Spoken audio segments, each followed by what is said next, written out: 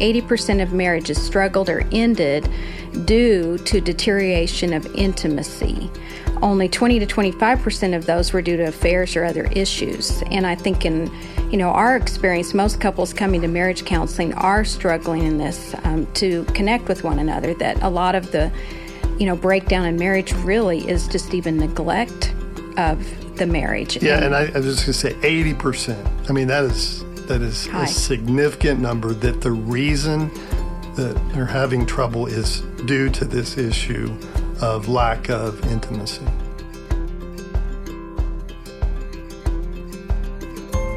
Hello, welcome to episode 1 of the Redeemed Hearts podcast, where we encourage you to allow God to transform you mentally, emotionally, and relationally by living from your redeemed heart. I'm Michael. I'm the producer of the Redeemed Hearts podcast. Worley and Danina Kennedy are licensed professional counselors and are the founders of Redeemed Hearts Ministries. Today, they are starting a 3-part podcast on 5 ways to connect in marriage. This is a small portion of their marriage enrichment material called Connected for a Cause.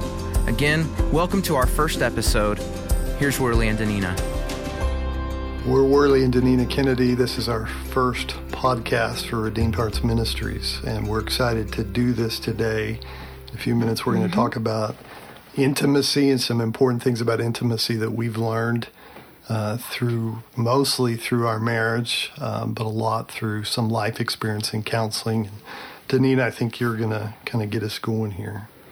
Well, that's true. It is our first one, and I think we're both excited and a little bit nervous at the same time. And when I think about you, Worley, I just think about I love you, and I think about the fact that we love marriage, and we've been counseling for over 20 years, and we're really passionate about just counseling couples and helping them in their marriages. But even as marriage counselors, we would say that marriage is hard work, right? Very much so. And it's usually because he's getting tired of me counseling him. Yeah, but you also. I don't know. You probably don't get tired of me counseling you.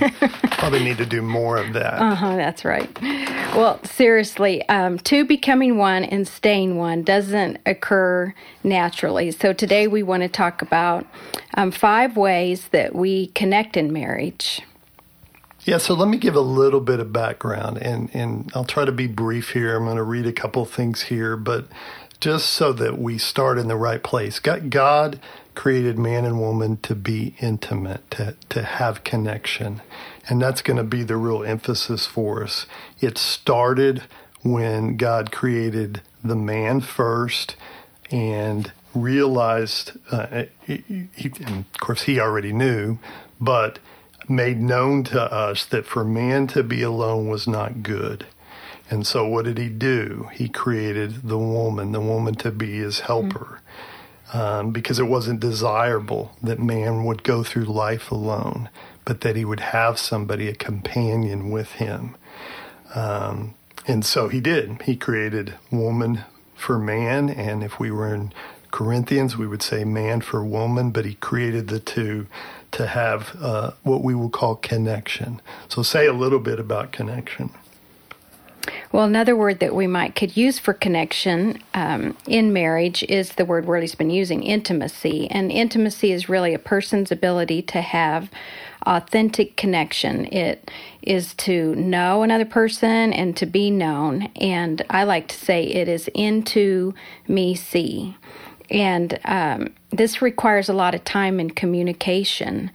And don't you think in today's culture, or even in the 20 years we've counseled couples, we see that it's getting harder and harder for couples to stay connected? Yeah, because of what? Technology? You'd think, and technology helps us in a lot of ways, but in a lot of ways it actually, if we're not aware of this, can harm or make connection more difficult. I think we, for whatever reason, have become more child-centered focused in our parenting. And so that when that happens, then the couple themselves have a harder time being connected. We have to-do lists that we have to do. Every day we wake up. I know you and I talk. Well, let me tell you, Worley's to-do list on his phone is never ending. Yeah, I always have more to do in any given day than I have time to do. And there's seasons in my life where it's been more so than others. But I think people relate to that. Everybody has a lot to do and to keep up with. So that all affects our ability to connect with our spouse. In all of these areas. So, Worley, why don't you tell us what these 5 areas are? Yeah, so I'll tell them, and then you'll lead us into each one. We'll just take one at a time and cover them. But the 5 areas of connection or intimacy, first is physical. The second one is social, recreational. The third is intellectual. The fourth is emotional. And then the last one is spiritual. So let's break these down. Okay. So we'll talk first about physical intimacy or physical connection here. And when we hear just the word intimacy alone in marriage, we normally think about sexual intimacy. As we should. Yes. And sexual intimacy is good. Mm-hmm. Yeah. It is good. It's an important part of marriage that does not need to be neglected. Not at all. Don't neglect it. But this is an area that every couple is going to usually need to grow in. Sometimes, I would say, in this area, it even requires, we see in counseling being scheduled. You're talking about sexual intimacy. Sexual intimacy. Because there's more to physical intimacy than sexual intimacy, but we should address that, because I think so often when people think of intimacy, this is what they think of, is sexual intimacy. And so there's some things here that, that you're going to bring up. So scheduled. In a busy schedule, lots of stuff going on. Maybe you have to schedule it. And we have found that in marriage counseling. We found that at times in our life for that to be helpful in that area. Sometimes it's a matter of putting a lock on the bedroom door, something simple like that. Especially, you're thinking about little kids. Yeah, you're thinking you just, you want to be able to, give yourself to each other at that time in that way. Right. Sometimes it requires just, being more creative. And then other times it requires a lot deeper things, really looking at, possibly the deeper work of addressing an addiction to pornography or, sometimes even sexual addiction, or working toward healing that needs to happen. Many people come into marriage with wounds from, past sexual abuse or even domestic abuse, sometimes with the spouse, where that affects this part of the relationship. It always requires a lot of communication. And this is usually something, we're starting here because it's usually something people are uncomfortable even communicating about. And it's something I think we learned early on that we wouldn't have known, but you need to talk about your sexual relationship. You need to get past the fact that it can be difficult to talk about. To comment on the part about being scheduled, I think some people think, well, that gets kind of boring, or, there's no spontaneity in that. So why do you say that, be scheduled? Well, I use this often in counseling when it comes to what you were talking about earlier, about just the importance of connecting in, physical ways, having that physical intimacy just by showing affection. So the, kissing, holding hands, hugging, cuddling on the couch while you watch a movie. But often what happens, one or the other of the partners, feel like if, you hold hands or you kiss, then that, you're going to end up having to go the whole way. So then I don't even want to... Why do you say one or the other? Typically isn't that the guy that gets going and wants to go the whole way? Our kids are going to cringe when they listen well, that's okay. to they this can recording. Learn a few things too. Here. Yeah, here we go. Anyway, on this, yes. So, 9 times out of 10, it's probably going to go that direction. But, it's the other way in cases that it's the female that's more physically or sexually driven.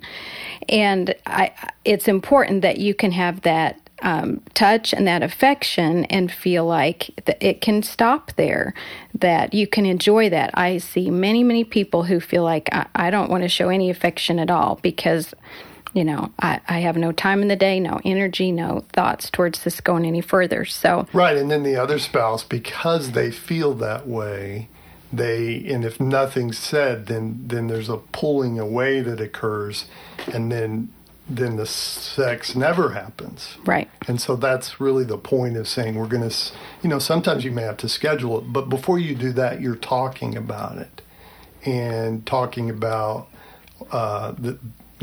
what you want, the pressure that could be there, and so forth and so on. So it requires a lot of communication. I think the whole idea of scheduling, if this is an area you struggle in, that's just a simple kind of tool to sometimes help couples get over that hurdle where, the one spouse knows this is going to happen, let's say, once a week. This is going to happen on a Thursday night. The other spouse knows, right. We can have affection, we can cuddle, we can, right. have that, physical intimacy without feeling like I have to have the energy for that to go any further. So sometimes it alleviates a lot of anxiety on both sides. Right, and just because you do that for a little while doesn't mean that is going to be the way it's going to be forever. It's something that as you become more healthy, then the spontaneity can resume again. Right. But one thing before we talk about the other important parts of physical intimacy, on this area where there might be another factor that one of the individuals is struggling with, whether it be a past sexual abuse or whether it be a sexual addiction like pornography, that those are real and those can impact and they can be very painful. And so we strongly urge someone to be able to talk to somebody about it. And maybe it is a professional counselor if in talking to others about it or reading material on it isn't helpful enough. But the important thing there is you don't have to continue to be a prisoner to that part of your life. And it's in this area is important for a healthy relationship. Mm-hmm. And the other thing is sometimes there's been infidelity in a marriage, and it takes some work to really work through and to be able to just feel like you can open yourself back up emotionally or physically to your spouse again. And so there's just a healing process that goes on here. But at a whole nother level, one of the things that I think is just practical is, do your kids see you just hold hands in the car while you're driving somewhere? Do your kids see you, give your spouse a kiss and greet them when they come in the door? I've had numerous people over the years say, I just wish my spouse would act excited to see me when I walk in the door, from work, and that they would greet me.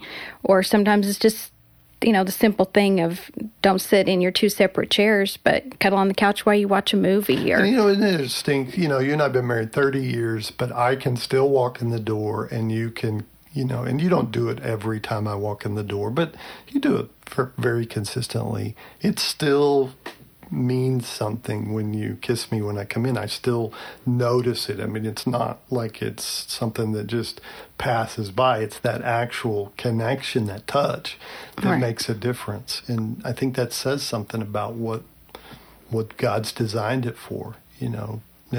Nobody else is doing that and shouldn't do that. But when you do that, it does make a difference. And I would think so. You put up a sign that said, always kiss me goodnight, right? Right.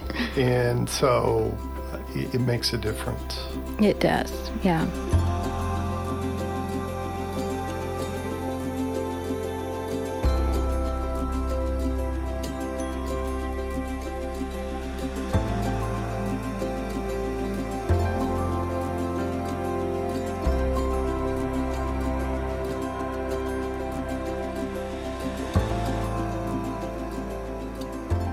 So we've started with sometimes the hardest or most uncomfortable level of connection for couples to sometimes talk about here. We want to move on to social and recreational intimacy. And this is an important one, sometimes that we don't even consider or think about. But as a couple, we're asking you to think about, are you social together? Do you hang out with your friends, or do you attend social gatherings together? Or do you kind of both go do your own thing with your buddies, your girlfriends, but you very seldom are even social together? I mean, we went to dinner with a couple friend last week, and it was, good for us. We enjoyed that. Oftentimes we'll do it separately, but we enjoyed it because we were doing that together. So I think we're looking at, what do you do socially together? And then in this, we're also looking at, hobbies. Like, are there things that you like to do or you enjoy doing together as a couple? And I have known couples who this has been such an issue for them that when they've shared their stories, with us, even some over the years, it's been very tied to just not having anything to do in their free time together that they enjoyed, and that over time that really impacted their marriage in some different ways. Yeah, so, if you think about this, when we were young and when we were first getting to know each other, this is the biggest part of our relationship. It's where we hang out. Where we did connect, and we had things that we found in common. And, there's many things that you do and like to do that I either don't enjoy or am not good at, but it's still, it feeds something in us to have this time, that kind of time together. Well, and there are certain hobbies that take a long time, to pursue, leaving very little time for marriage. What are you thinking of as you Well, I think about golf. Okay. And I'm not a golfer, so that's not a big one for us. But that's anything like that, golfing, hunting, fishing, in gaming. I mean, that's a big one today. Mm-hmm. Anybody who's a gamer, that tends to take a whole lot of time. And, I mean, if there's nothing wrong with these hobbies. No. I think they're good. It's healthy for us to have them. But if they're not kept in balance with that, I'm also investing in my marriage. Right. I'm also investing in time put into doing something with my spouse, then that's going to lead to, trouble probably on the horizon of that relationship. That's really the point here again, is that we are talking about this area, social or recreational, where you are intentional about making sure you have time. And you mentioned we went to dinner the other night with some friends. Well, that was accomplishing more than one thing, because these are friends that you and I both enjoy being together with, but we also have individual friendship with them. Often I'll go with the man to lunch and just really enjoy them, and you'll be with the wife and enjoy her. But then when we did it together, that just is something that, feeds us together. Mm-hmm. So it's not something we're just isolated in. We're doing it together. Now, with all that said, I think it's probably important for Worley and I to say that this is probably our weakest point of connection in our marriage. And part of that reason is because Worley's an introvert and I'm an extrovert. And I like social gatherings. I like to get out and go do things. I like to have people over. That's how I'm going to recharge. And how are you going to recharge? Well, and so I recharge by time alone, or perhaps with Danina. It could be with Danina, my kids, maybe a close friend, but it's typically going to be, either me or a few people where I'm doing something that is more quiet. Reading. Right now you're doing what? I like puzzles. Yes. And I've kind of got on a kick here for a while. I've got puzzles I haven't done before, so I'm working on those. Mm-hmm. Or watch sports, you like to. Yeah. I have several that teams that I like to keep up with so those are the kinds of things, that as an introvert tend to recharge me. We're going and being around a lot of people in a social gathering, I'm going to be a little more drained. Mm-hmm. And we still laugh today about the fact, this showed up early in our relationship. When I first met Worley, we were in college in Southern California, and I came from Colorado. He came from Texas, and, it was back then where I was wrote a lot of emails or letters home, more than could talk on the phone before cell phones. And one of the things that I wrote my family, and they still remember and bring this up, is that I met this guy from Texas. I could hardly understand his accent, but I really, thought he was cute. I liked him. But I was a little concerned that he might be too boring for me. So that showed up early on when we were dating. Yeah, and it's this area, because I wasn't the one who was out doing pranks. I wasn't the one who was, instead of going back to your room and doing what I do and do your homework and work on schoolwork, I wasn't out messing around and doing things like that. Just so you know, I had to go to the library to really meet him, and I'm not a library girl. Yeah, and I had no idea why this girl was coming to the library, but I was impressed. I thought she was wasting a lot of time by talking to me. Yeah. But not doing my homework. And we probably almost didn't make it because of this area. We almost didn't get started because of this. And as a matter of fact, when I called your dad and asked him for your hand in marriage, we were in California, so I had to call him in Colorado. One of the things he was concerned about was this thing that you said, I'm too boring. And so you corrected him on that I'm not boring. But as far as social and just going and doing social things, it's not something I'm going to gravitate towards. So I have to choose you and for you to go do social things. Mm-hmm. I mean, we had a very lovely party that we were invited to several months ago, and you had said something to me ahead of time about going, and I just kind of put it off, and then finally the time came, and I was like, wasn't really thinking about it, and went begrudgingly, and it really kind of spoiled the evening for you a lot. I mean, we had a good conversation after that, which I think you had to forgive me, right? Yes, I have forgiven you. Okay. But it's the kind of thing that if it's not going to be something I naturally do, that I have to choose to do to feed this part of our relationship. And one of the things, some of you out there are involved and have taken the Enneagram test, and so you'll understand this part, but I'm a 1 with the 2 wing. And when we were doing our training with a woman on the Enneagram, one of the things that she saw on our kind of marriage mapping was that the weakest area for Worley was a 7. And as you all know that are into that, a 7 likes to have a lot of fun and are very social people.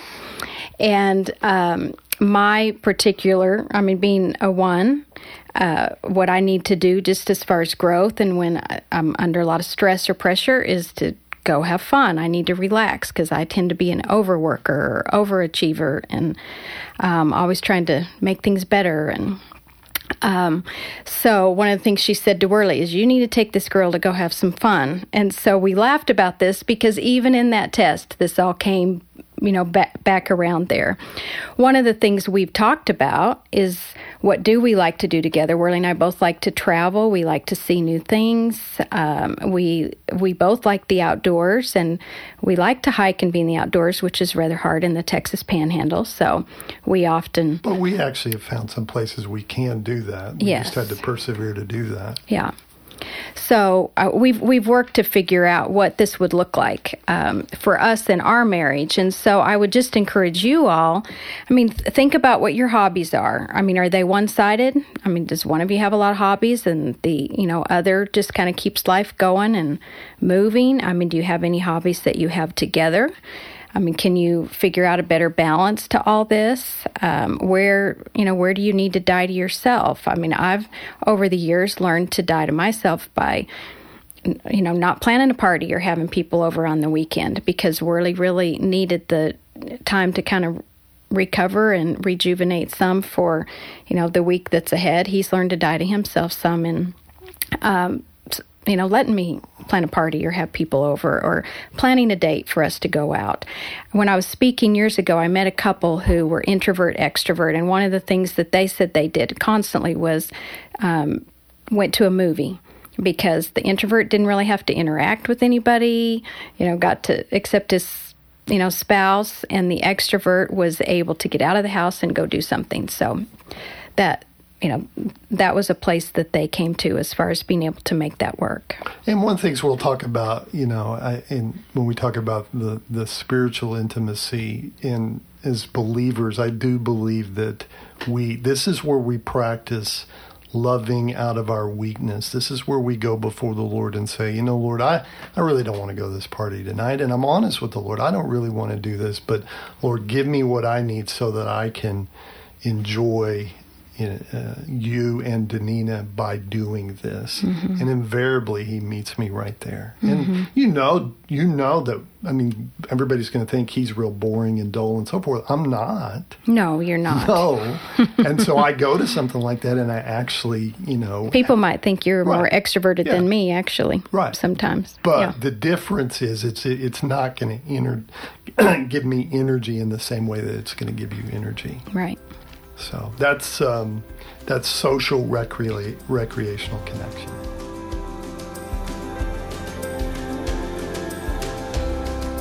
Thank you for joining Worley and Danina today on the Redeemed Hearts podcast.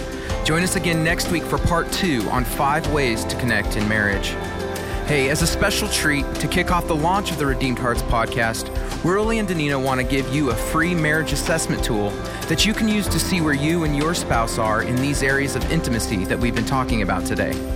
We want to encourage you to use this tool to help you and your spouse grow closer in these areas.